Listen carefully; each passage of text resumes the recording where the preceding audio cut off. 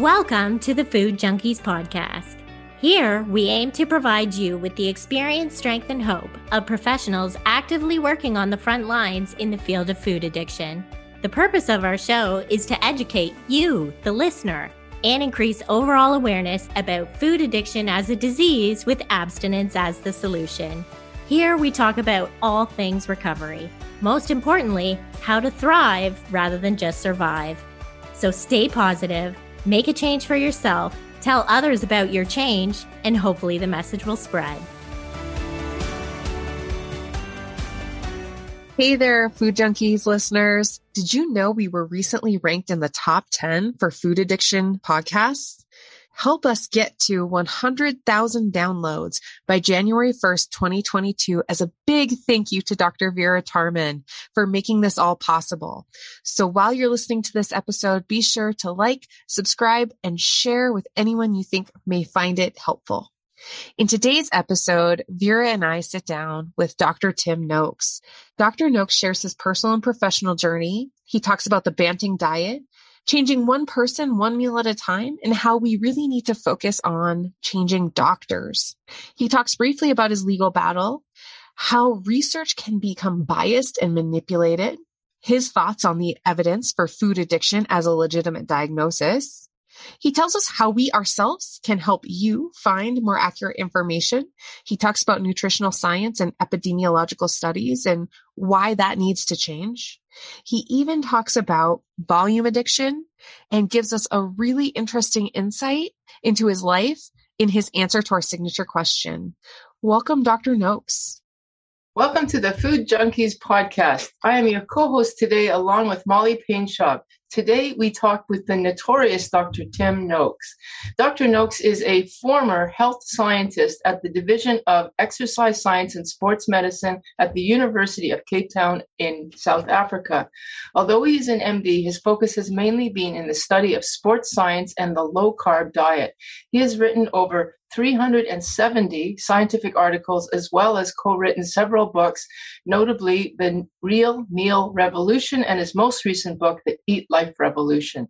Noakes is known for having presented some landmark contentious theories, and the one we're the most interested in today is his Banting Noakes low-carb, high-fat diet.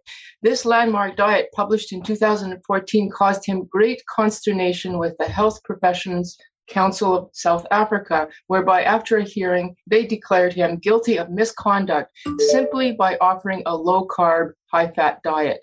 His experience is an excellent example of the vehement backlash that can occur when challenging conventional medical beliefs like the low-fat, high-carb diet for the treatment of obesity and diabetes, even when presenting solid scientific proof.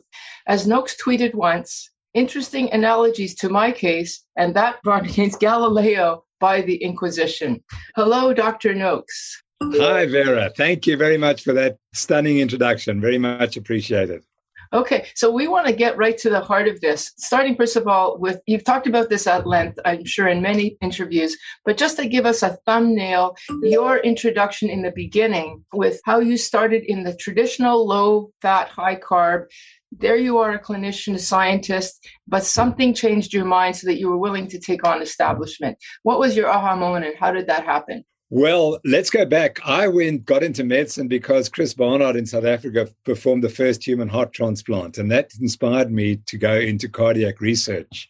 And this was in the 1970s. And of course, that was right at the start of this dietary change when we were told we must eat lots of cereals and grains. So I was working with professors of cardiology who were totally committed to this idea. And it would have been impossible for me to believe anything otherwise, because here, they're my heroes, they're my guardians, they're helping me learn to be a scientist. Yeah. And the last thing I can possibly think is that they're wrong. So, of course, I didn't. For 33 years, I didn't think they were wrong. Then what happened one morning, I wrote a book called Waterlog, which is a pretty contentious book because I took on an entire industry and proved that they were wrong and giving out the wrong information. Exactly. You already started this process. Yeah. That's right. And the night that I sent it off, I woke up the next morning and my brain said to me, you must get up and you must go and run, and you must run every day for the rest of your life, because I hadn't been running enough. And so I had a terrible run. I came back and on my incoming email was an advert for a book called The New Atkins for the New You. Mm-hmm. And it said, lose 6 pounds in 6 weeks without hunger. And I was so angry when I read it because I knew the scientists. I knew that they were brilliant scientists. And I said, how could they sell out to Dr. Atkins? So I went and bought the book and I started reading through it. And then within 2 hours, I said, oh my gosh, I got it wrong for 33 years. And I decided that's it. I'm going to try this because I was feeling terrible. I was overweight and I had type 2 diabetes at that time. I didn't realize it, but I'd caused myself to get type 2 diabetes with the diet. And so I went on the low carb diet and the result was absolutely spectacular. Within 2 days, I knew that this was for life. And so I benefited hugely from it. And I have reversed my type 2 diabetes as a consequence of following the diet. And I've just become obviously more knowledgeable about it and realized how the information had been suppressed. It's still suppressed, that medical students are not taught this material. And there are obviously very good reasons for why that is so, but we won't get into that at this stage. So that was the reason. I was in a bad space. I was insulin resistant. I was type 2 diabetic. I was eating completely the wrong diet. As soon as I cut the sugar, the carbs, the ultra-processed foods, and focused on meat and fish and dairy and chicken and nuts and a bit of vegetables, my health improved dramatically. And I'm now 72 and I shouldn't be alive. I shouldn't be alive because my dad, when his diagnosis of type 2 diabetes, he was dead within 10 years. I've gone more than 10 years. So I'm cheating the system. So that's what the diet's done. So the diet is, I'm assuming, the Banting Noakes diet. So do you want to give us a little bit of info about that? So what happened when I started promoting the low carb diet, along came some other guys who had just run the length of the wall of China. And when they were in China, they ran out of food. And the Mongolese said, all you're going to survive on is eating pork fat. You'll only finish this thing if you eat pork fat. So they decided to eat pork fat and they finished the run. And they said, we wouldn't have done it without pork fat. And they said, maybe this high-fat diet's really good for athletes. So why don't we write a book about it? So I just wrote the science and they'd put together all the diets. And the one brilliant part of the book is the green list, which is the foods that you can eat. And then there are red lists, which you can't eat, and yellow list, which is kind of in between. And that was the brilliance of Sally Ann Creed, who was the nutritionist who helped us. She put that together. So it's a very simple diet that's natural foods, but the key is that it's meat, fish, dairy, chicken, and nuts, and some vegetables. And you can have as many or as little vegetables as you choose. So that's what it is. But most of all, it's what it isn't, as you know. It's not ultra-processed foods, and it's not sugar, and it's not seed oils. And it's definitely not sugar, as I've mentioned, or high fructose corn syrup, and it's not sweet drinks, cola drinks, and those things. And so, in a sense, it's a lot about it's just what you avoid. And that my coach has decided to go carnivore recently, and he said the beauty of the carnivore diet is so simple. There's such a small choice, but it's so delicious. And so that I try to simplify it by just saying stick to those foods, the 5 or 6 food groups that I mentioned. Yeah. So interestingly enough, we have had Karin Thompson and Jono Proudfoot already interview for our podcast, which you may or may not know, titled Food Junkies. We are here about food addiction, sugar addiction, like whatever label we want to put on it. And so we really wanted to know what your thoughts were on sugar or food addiction. Like, do you believe it's a real thing, and why do you think there's so much resistance in the nutrition and medical space in accepting the concept of this could be a real diagnosis? It is absolutely a real diagnosis. And anyone who says it isn't, it's just, they're being paid to say that. That's my argument. The industry falsifies the information, gives us this false information all the time. And I knew it because as soon as I started talking about it, the people who attacked me, whenever I would say sugar addiction, they'd say it doesn't exist. And these are people who are purely on social media to disrupt the information and to spread the false information. So Karin Thompson would have told you her position. I mean, I was severely addicted to sugar. It took me 14 months to get off all sugar. And even today, well, fortunately now I spit out sugar. If I was to ever be exposed to it, I can't bear the taste. But for a time, I could easily have gone back. But now it's 10 years later. No, I couldn't. So I think that it's not just the sugar, it's also bread. A lot of people tell me they have a bread addiction. And I think those are two. And I suspect that I probably had a bread addiction. My wife used to say, but I would come home after a day of work and I'd immediately start eating bread. And she said, but I'm cooking this fabulous meal for you and you want to eat all this bread. And so I think, so no, my view is, yes, it is absolutely an addiction. And there's increasing evidence that ultra-processed foods are addictive as well. And let's just remember that the tobacco industry said that nicotine is not addictive and smoking is not harmful. And they got away with it because they control the message. And that's what's happened. The food industry controls the messaging. And there are many people who are very happy to take their money and to say that the food is not addictive or the sugar is not addictive. So I have absolutely no faith in those people. In fact, I quite despise them for being so dishonest. So knowing how things have gone in South Africa with, I mean, you guys had the inpatient treatment center, how much you had a hand in that. I'm not sure Karin really spoke to, your influence in that. And then the book. So why do you think the real meal revolution has been so successful in South Africa and is starting now to be more popular all over the world? Like, what are you guys doing that the rest of us have overlooked? Because that really seems to probably have curbed some of that addiction within your country. So what are you guys doing right that we need to start doing? And I think that the difference is that South Africa is a very small country. And so it's easy for a message to go right out across the country. Whereas in the United States, it's not the same. I mean, each state is different. And so each state has its own peculiarities and its own people who people listen to. In South Africa, it was very easy to get a message out right across the country.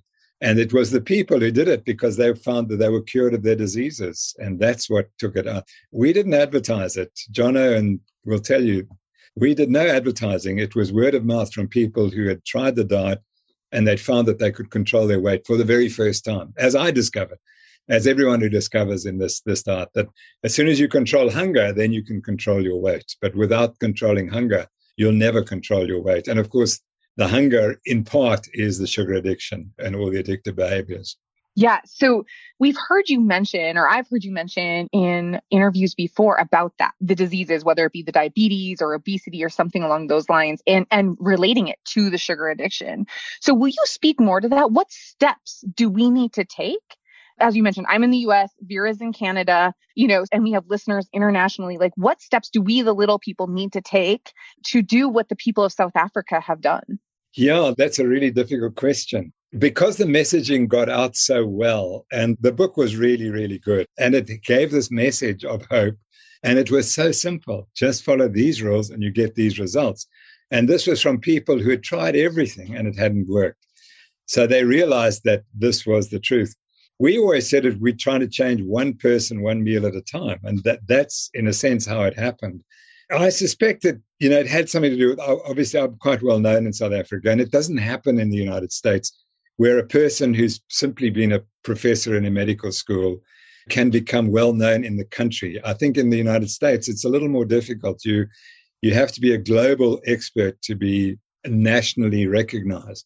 In this country, I'm not a global expert, but I was nationally recognized. And so that definitely helped.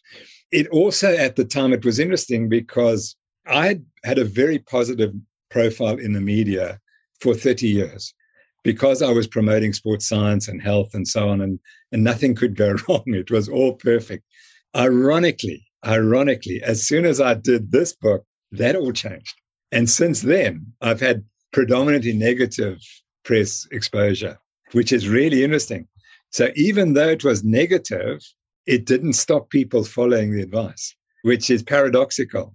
What can you do? I think you just have to keep changing one person at a time. What we're doing through the Noakes Foundation is trying to change doctors, because we feel with each doctor that we change, you're going to change thousands of people. And so that we've definitely started to target the doctors. But otherwise, it's one person, one meal at a time, to restate that. It's a long, slow process. And we're fighting against a massive industry that has got all the resources they need to prevent the message getting out. I think, in case people are not aware of this, I do need to bring in, because you said you had a positive, glowing reputation, and then you lost that. And part of that was because of this charge against you where you were actually accused of misconduct. And despite that, people still followed you. But I mean, what you just said there, we have to get the doctors. Well, it was the doctors who bucked against you and said that you were declaring misconduct. Can you just say a little bit about that? Because it's very instructive for us to hear somebody who carried the message, same message that we're carrying, and you had to face like an onslaught that's just incredible. So just a few words about that experience. Yeah, I apologize. The internet connection went down in the middle of what you were saying. So perhaps you could just repeat the second half of what you said. Although you're known for this, the Health Council and the declaration that you were misconduct, give us a little bit of that story and how you came out of that, because it's a useful lesson for us. Yeah. So one of my great friends, Lewis Pugh, he's the guy I helped to swim at the North Pole and in the far south in the Antarctic in ice cold water in his swimming costume. And he's very knowledgeable about how you promote ideas. He said, Tim, you need to get onto Twitter, which I did. And I soon discovered that Twitter is actually very helpful because you learn so much. And most of what I have written in the last 10 years, much of the information, or 8 years, I should say, much of the key information has come from stuff I picked up on Twitter because I follow the people who are the experts. And if you really want to stay current with information, you just need to follow the experts on Twitter. So I went on Twitter, and soon a lot of people started following me. And then I was asked questions, and I must admit I was a little naive. And so one lady asked a wee question. This is key. She said she wanted advice for mothers and babies. And as soon as you ask a wee question, what you're doing is you're giving information, not medical advice. And I gave her medical information, not advice. And I said that she should raise her child on the low-carb, high-fat diet. And she was breastfeeding and obviously keep breastfeeding and so on. And within 12 hours, I'd been reported to the Health Professions Council. And I think the lady who reported me, she'd actually been targeting me and had been watching everything I did. And in fact, a week before, I'd given a talk in Johannesburg where she lives, and she and 6 of her colleagues had come and they'd recorded everything I'd said. Now, why would they record everything I said? And it was really interesting because one of the last questions that was asked at that meeting was something about breastfeeding. And I've never spoken about breastfeeding ever. So anyway, I responded, and it turns out what I said was absolutely what the South African dietary guidelines are. And in fact, the World Health Organization says exactly the same. You must raise your children on those foods, meat, fish, dairy, at least once a day or as often as possible. And those are the South African guidelines. So what I was saying was absolutely appropriate. What the Health Profession Council wanted to achieve was to stop anyone having freedom of speech on Twitter. That was the key. Because if they could catch me for giving medical information, not advice, medical information, then no South African doctor, for henceforth, could ever give out any information in a public lecture, even write about it, and risk his whole career. So that's what the focus was. Of course, behind it was the International Sugar Organization, and the organization was the International Life Sciences Institute, who had it in for me because I had caused such trouble with my book, Waterlogged, and I'd exposed Pepsi Cola and the product Gatorade and their science, their fake science that they'd used to promote this product. So they were right behind it as well. And we didn't know that because most of the expert witnesses from South Africa were former members of ILSI, were presidents of South African branch of ILSI. So ILSI was all over this case. And you can understand why. Again, it's the processed food industry. They didn't want me saying eat real foods, and therefore particularly not cereals, because South Africans are raised on cereals from birth. The weaning food is cereals. And I was saying it shouldn't be that. And that was not going to be acceptable to those industries. So that's how it happened. I decided to fight it because my university had been trying to destroy my career ever since I published that book. And the key was in that book, The Real Meal Revolution, I said that insulin resistance is a driver of all chronic disease. And therefore, it's a dietary disease. Diabetes, hypertension, cancer, dementia, they're all nutritional diseases, and you can't treat them with medications. You have to treat them with a diet. And that's totally unacceptable to the medical paradigm, which is the opposite. The medical paradigm at present is I'll make the diagnosis and here's the pill. That's what we teach medical students. We don't teach students now to question why the patient came to see you today with this condition. And that's what I was taught as a medical student 50 years or 40 odd years ago. You got to find out what's the cause of the condition in the patient. And that's gone out now because we don't need it, because he has a pill. There's a pill for every disease. So you don't have to know what caused it. So I had a choice. I could have gone for a lesser charge. They offered me a lesser charge. They said, we'll let you off if you just say you apologize and delete the tweet. I said, no, I'm not going to do that. I'll fight you. And so I fortunately had the best legal team in the country. I had two of the really best lawyers. They go their time to me for free, which would have cost millions of dollars. That's what they did for me. And that was astonishing. And with those two on board, we were never going to lose. And what they said was just give the evidence. So we gave 7,000 pages of evidence, and the prosecution gave 10 pages of scientific evidence. One single paper that we think is fraudulent. It is a South African paper. And Zoe Harcom, who is one of my expert witnesses, she and I dissected the paper and found that it had 14 material errors, which significantly changed the outcomes. And that was a single paper. So what I then realized is these people, they don't believe facts matter. They're just going to steamroller you to quit so that you're going to give up and they're going to carry on. But once they get up against the facts, then they're in trouble because the facts support us. And that was what we showed. So in the end, it took 4 years, 28 days in court. I was cross-examined for 3 days. I gave evidence for 6 days, cross-examined for 3 days under oath, and they couldn't find anything wrong with what I said. And in the end, I won 13 decisions to 0. So it was a very convincing victory. That's amazing. So what I find really interesting, I didn't know this, is that your initial contentious discussion with your book, Waterlogged, which I knew you were bucking against the system because you were just saying a sort of widely held belief that we need to drink a lot or hydrate when we're doing marathon or extreme sport. And there you are saying not so. And I didn't realize that the Pepsi was behind that negation. Absolutely. Yeah, absolutely. And you see, I'll just give you an example. So I was I was quite well recognized in the American College of Sports Medicine. I was a fellow or something, and I'd won 1 or 2 awards. But then all of a sudden things got vicious, and I started to be attacked by colleagues in the American College of Sports Medicine, all of whom were linked to Gatorade and Pepsi-Cola because they were being funded by them. And then I realized how industry works. Industry finds the scientists that as long as they give them money to fund their research, I'm not suggesting for 1 second that the people benefited financially into their bank accounts. They benefit because they fund their research. And I know because I was one of them. I was accepting money from the sugar industry and from the food industry to do these studies.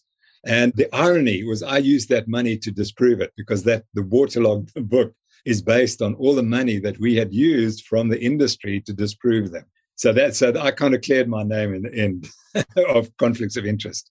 But and then I realized how these industries work. They target the people.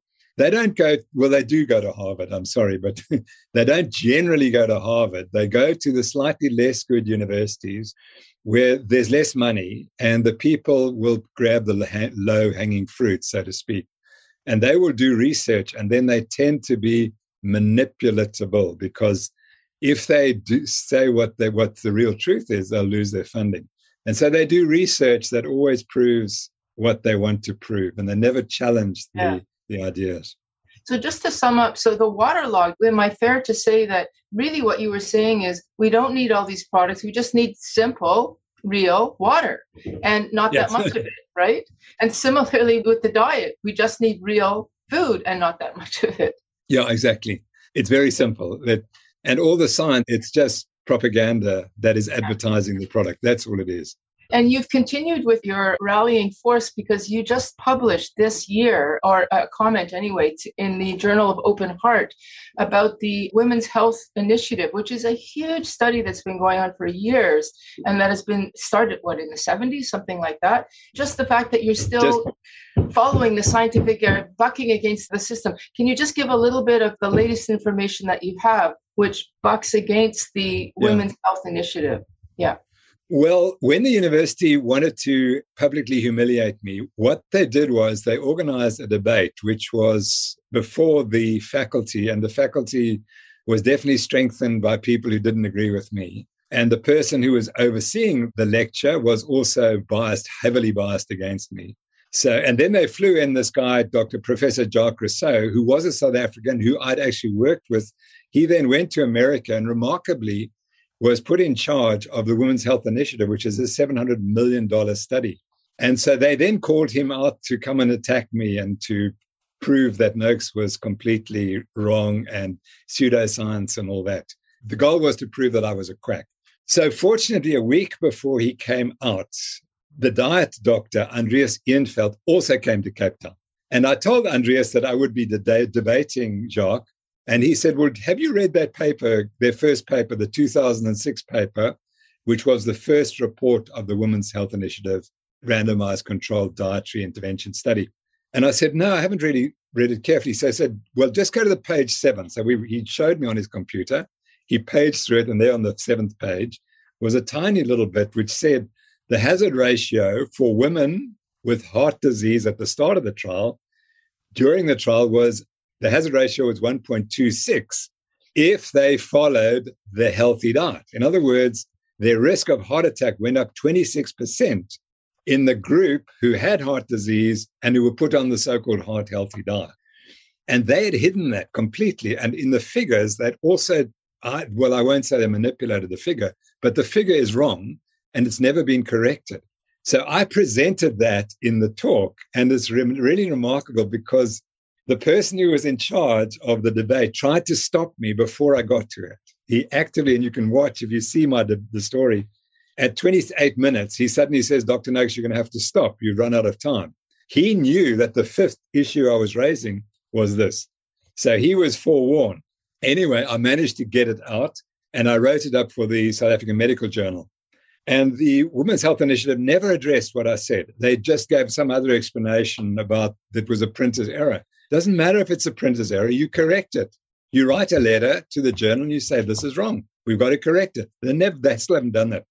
So that was the link. And then by chance, about 9 months ago, I looked up and I said, well, what's happened to the Women's Health Initiative recently? And I came across 2 recent papers, one published in 2017 and one published in 2019. And I looked at the publication in the 2017 and I noticed remarkably that this risk had gone from 26% to 60%. So now, if you had heart disease at the start of the trial and you ate the healthy, low-fat diet, which Professor Rousseau has been promoting for the last 40 years, your risk of additional heart problems increased 60%. Now, that is the major finding of the study, but it's not reported. I wondered why it wasn't reported. So I went and looked, and I said that they came up with 2 false arguments about why the data couldn't be trusted.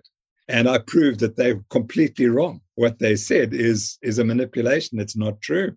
So eventually I wrote it up and managed to get it published in Open Heart, which is the British Medical Journal, so it's quite well read. And there's not been a single word of criticism of what I wrote, not a single comment. So my conclusion from that is that if you have insulin resistance, so you have at risk of heart disease or you have heart disease, and you eat the low-fat diet, then you're going to develop problems. And that's logical. We know that. It's interesting, in the debates, I was asked, Professor Rousseau said, your theory that insulin resistance is important is ridiculous because only 6% of Americans have insulin resistance. So the NIH and he have no clue what insulin resistance is, and he's never had any idea what insulin resistance is. So he completely misses how important it is. And that's why they missed it. But the key point is that it is unethical. It's now unethical to prescribe the low-fat diet for people with established heart disease or at risk of developing it because they have insulin resistance. That's the truth. Yeah, that's the truth. And, you're declaring it as unethical, but the advice continues.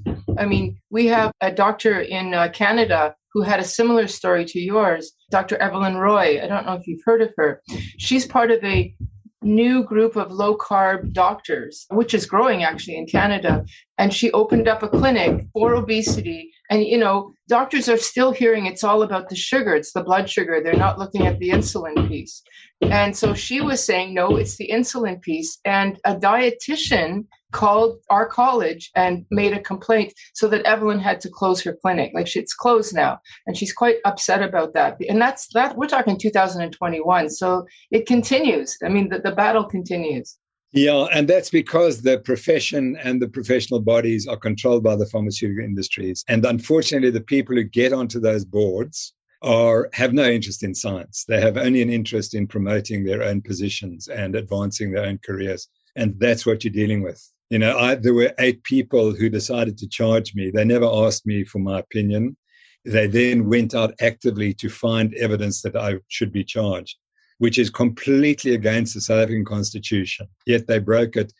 And the professor in charge was a professor of ethics at one of our major universities. And she didn't understand that what she did was utterly, completely unethical. Now, that's the problem. There is no leadership. That's the issue at the moment. There's no leadership. It's all controlled by industry. So just to draw the analogy between the whole combat that you faced around the importance of diet for insulin resistance, we're working in the food addiction world, and we're facing a very similar battle with getting our diagnosis of food addiction acknowledged. Molly, you're on the board. Do you want to talk a little bit about the struggle about that and just what some of the similarities are? Yeah, absolutely. So we have a third co-host, Clarissa Kennedy, and she and I sit on the board for the Food Addiction Institute. And we were part of the committee that back earlier this year, we submitted a proposal to the World Health Organization about food addiction and trying to get it into the newest ICD version whenever that materializes. And so we were really wondering, what do you think? We've heard nothing, right? It's been sitting in committee for months at this point, and I'm sure that's par for course. But we haven't advertised it a whole lot because we don't want to attract these naysayers to it, right? We haven't put it out. We haven't put out big social media calls for support or anything like that.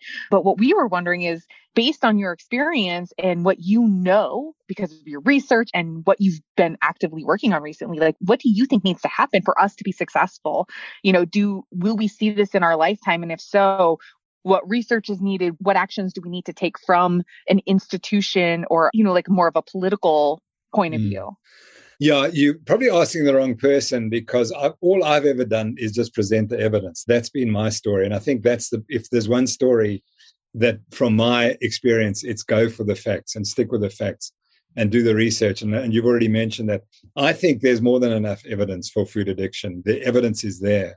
And maybe you need a legal case, because surprisingly, these people never thought that when they tried to take me out, that actually it would rebound on them in a terrible way. They completely lost credibility. And I think the Dietetics Association in South Africa, I don't know if it still exists, but I think it took a huge bashing as a result of my trial. And of course, COVID hasn't helped, but I suspect that it's really struggling. So, in a sense, it's almost like you need to have a case against one of you, for promoting this theory about food addiction. And then you'll win if you get a reasonably...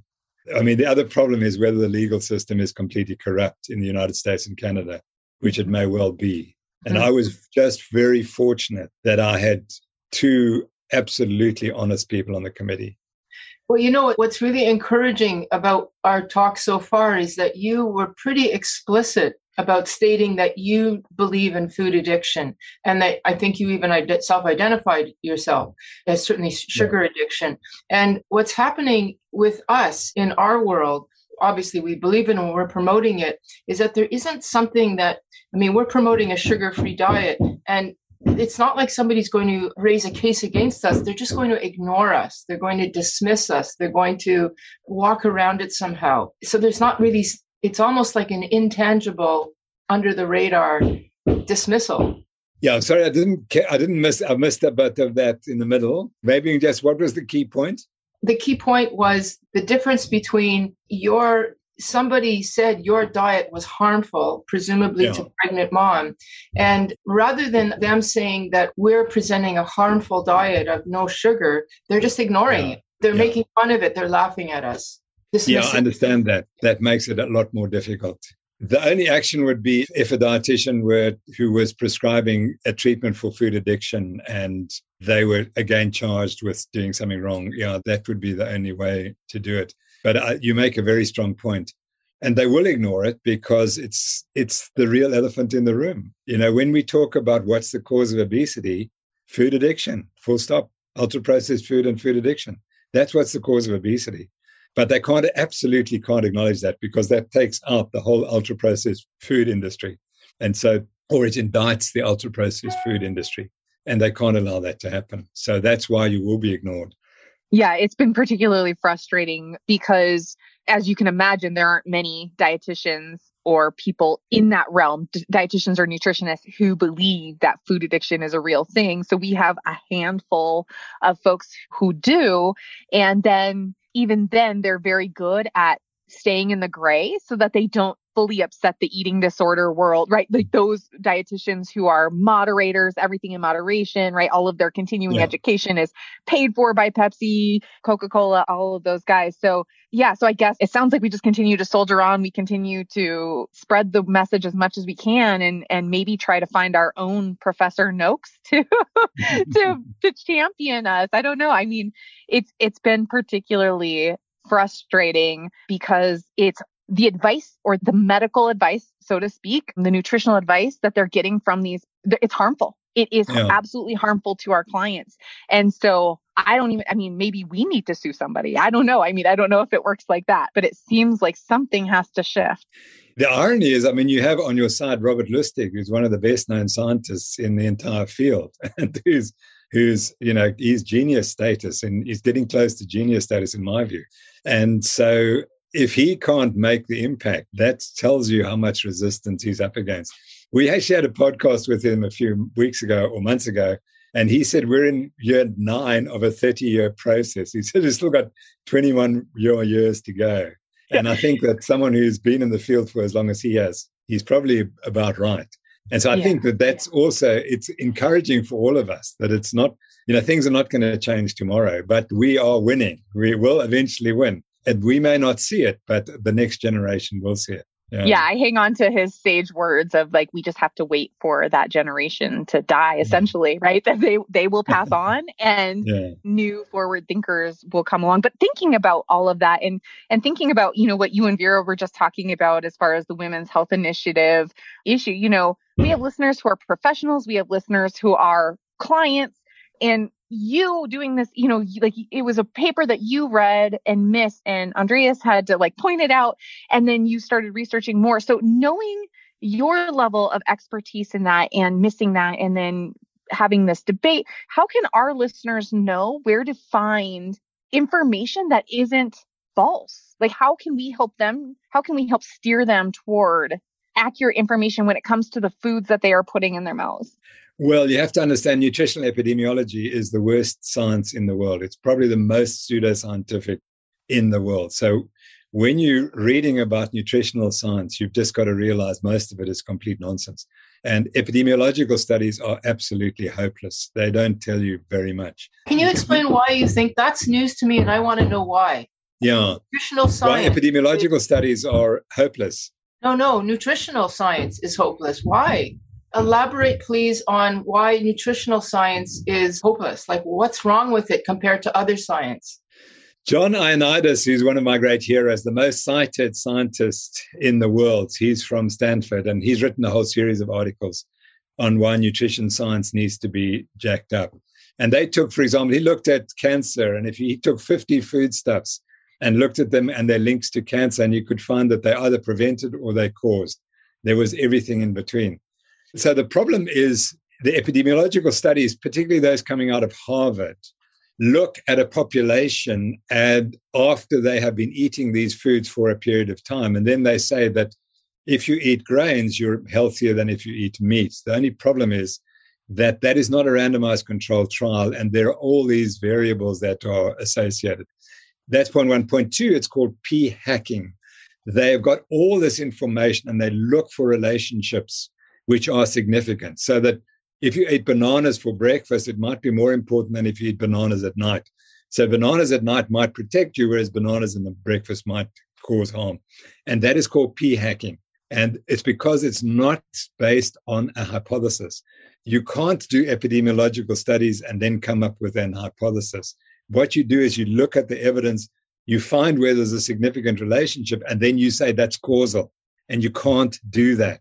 And that's where Dr. Willett from Harvard has misled the world, because he has said that we have shown that people eating grains are healthier. Therefore, it's the grains that cause that. What he's forgotten is that people who are eating grains in the last 30 years, like me, I thought I was incredibly healthy. So I chose to eat grains rather than to eat meat. But it didn't help me. I got type 2 diabetes and I was a marathon runner. But amongst the group like myself who are healthy-minded, there will be some who will do extremely well. And it's not because they ate grains. It's because they were healthy, active. They choose to do what they were told to do, which was healthy for them. You remove the causative agent and you see what happens. And again, epidemiology finds reasons. People who eat grains may be healthier, but that is a reason. You've got to find out what it is. It's not the cause. Okay. The reason is likely that they are healthy and they don't smoke and they do lots of activity. They run marathons, et cetera, et cetera. They're married and do all sorts of other things. Okay, and so given that, following Molly's question, how do we weed through all of this? Well, I think you reject 99% of what you see in science, because most of science is funded by industry to produce an outcome. And that's the reality. You have to find out who's the scientist, who's funding them, where are the conflicts of interest. I mean, the most obvious is, this is an obvious one, the statin drugs, which supposedly lower cholesterol and prevent heart disease. Now it appears that they probably cause heart disease.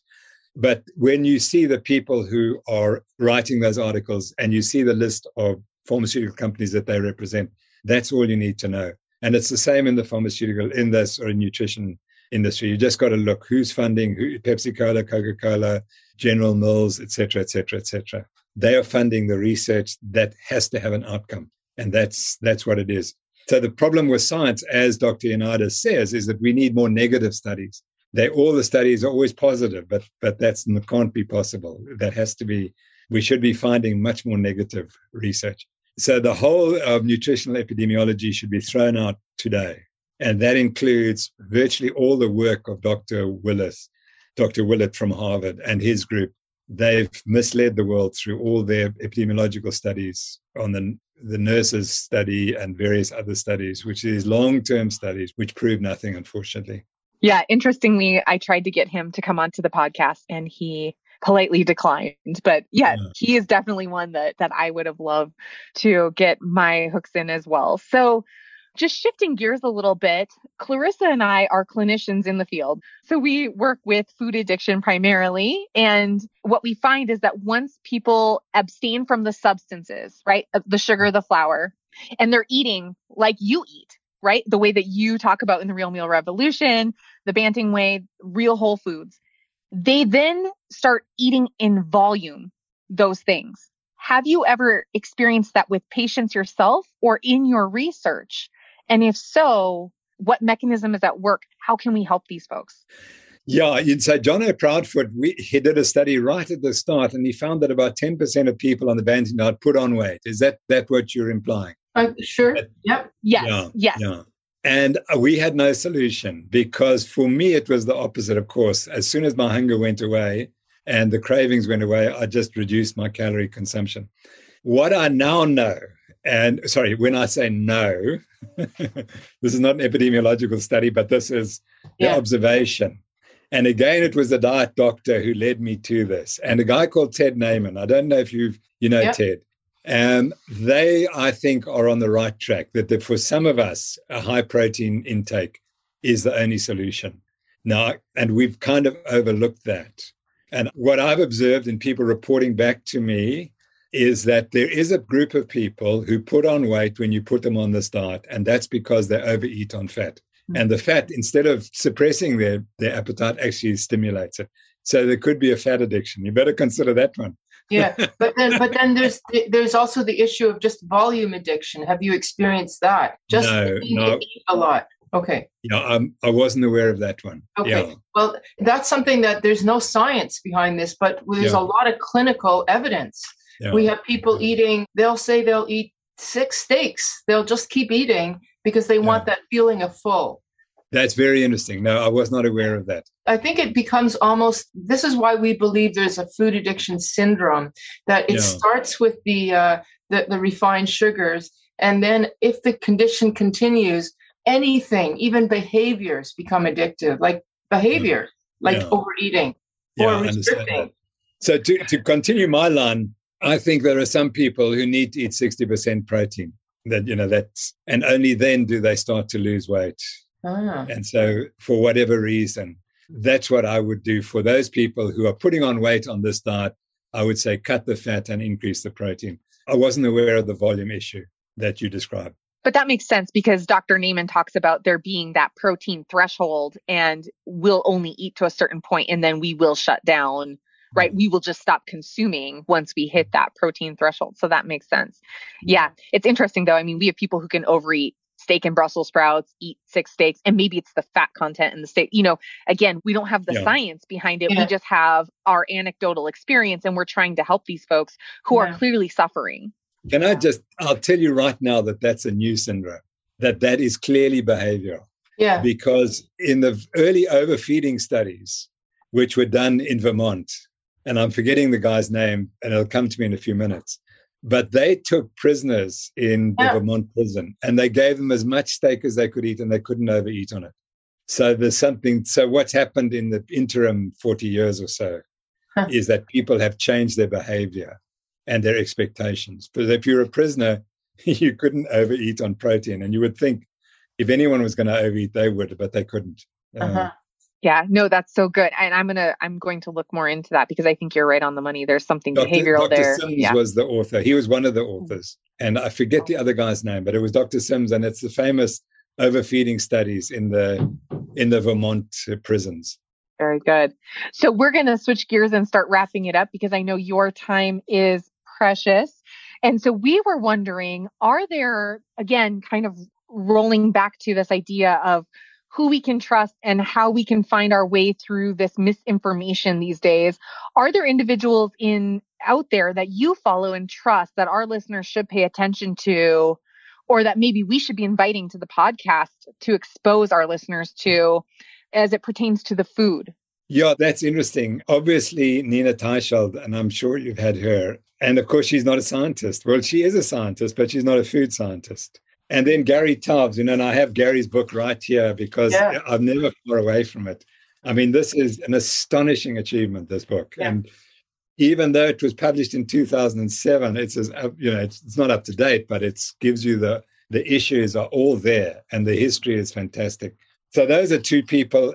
I love Zoe Harcom. She was another of my expert witnesses, and she's just so on the button and understands the nutrition science so well. And she knows it from the statistical point of view as well, that she has an understanding of statistics that very few people have. David Ludwig from Harvard is world-class, absolutely world-leading scientist and has done some of the best studies. And then, of course, there's Jeff Volek, who's just astonishing from Ohio State. And his team are absolutely amazing. So those are the people who I have absolute faith and who are the real leaders and who've led the field long before it became popular. And I think that's part of the key as well. And then there's, of course, Eric Westman, who worked with Jeff Volek, and there's Steve Finney. But those are the people who were on the ground floor and who fought all the resistance and have been very successful. Jeff's not as vocal publicly, I think, as David Ludwig is. So that's perhaps why he's not as well appreciated.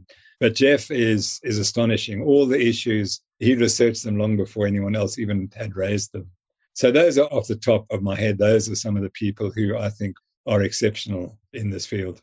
Yeah, no, that's great. We have not had Nina, but we've had Gary, and Zoe was on my list to reach out to. And Vera and Clarissa just recently had the pleasure to interview Dr. Westman. So that episode is still coming. So absolutely. I mean, it sounds like we're on the right track. So, I don't want to assume you listen to a whole lot of podcasts or it sounds like you're doing a lot of reading of research, but this is our platform. Like this is our voice. And so we were just wondering, what can we do as the Food Junkies podcast to make a difference in having food addiction addressed? Like how can we be any louder so that people will hear us worldwide, do you think? Yeah, I think that, again, I said the science, but the science is being done there. And you've got Holistic doing the work and you've got others doing the work. So, that's probably not your responsibility. How you get it into becoming a national issue, I'm not sure, because everyone is working on it to make it a national issue. I think you have to identify it that's the elephant in the room, is food addiction is causing the obesity, and the obesity is then linked to diabetes, etc., and insulin resistance. If I were to start a campaign, that's what I want to get rid of visceral obesity, because visceral obesity you can only get rid of if you're eating the low carb diet. And people don't understand. They all accept visceral obesity. Now, I'm fortunate that I grew up in the 50s and the 60s where everyone was lean. I mean, as at school, we had one guy who was overweight, probably not obese, but definitely overweight. And he was the absolute exception. And we thought he had cancer because it was so uncommon. Everyone else was lean, as they were at Woodstock. And if you look at the people in the military in Vietnam, they were all lean. All those movies of the 60s, the late 60s, everyone was lean. And that's the norm. But today the norm is visceral obesity. That now is accepted as normal. And we have to say, well, why has it been accepted as normal? And what are we going to do about it? And what's causing it? And it's food addiction, it's sugar addiction that is causing it. So I don't know how we keep fighting that one. But that needs to be the message, I think.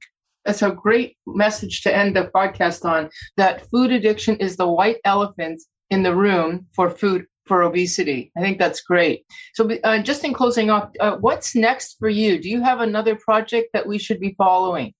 Sorry, Vera, they don't want you to talk to me in South Africa. They're cutting the internet. I was really just asking what's next for you in terms of your work, in terms of what's happening for you. Yeah, I just continue pushing what I've always been doing, and I will be active on Twitter, and I will continue to write articles. I'm actually moving back to revise The Law of Running, which was the book that made me eat so much carbohydrate. And I'm really looking forward to completely revising it, because it's the final revision. It's the 5th edition, and I'll be completely changing it. It'll be a completely new book. So that's going to be exciting for me. But through the Noakes Foundation, we have a nutrition network, and we really are doing a lot of training of people around the world. If you ask me what would I like to do in the next 30 years, if I was going to make 100, and if there was one change I'd like to see, this is it.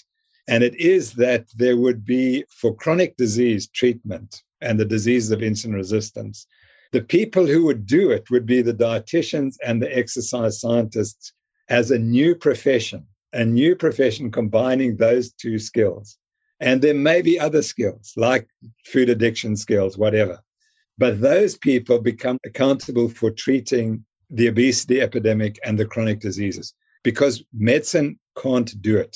And what's happening is everyone is being trained through the medical schools, and they're not getting the right training.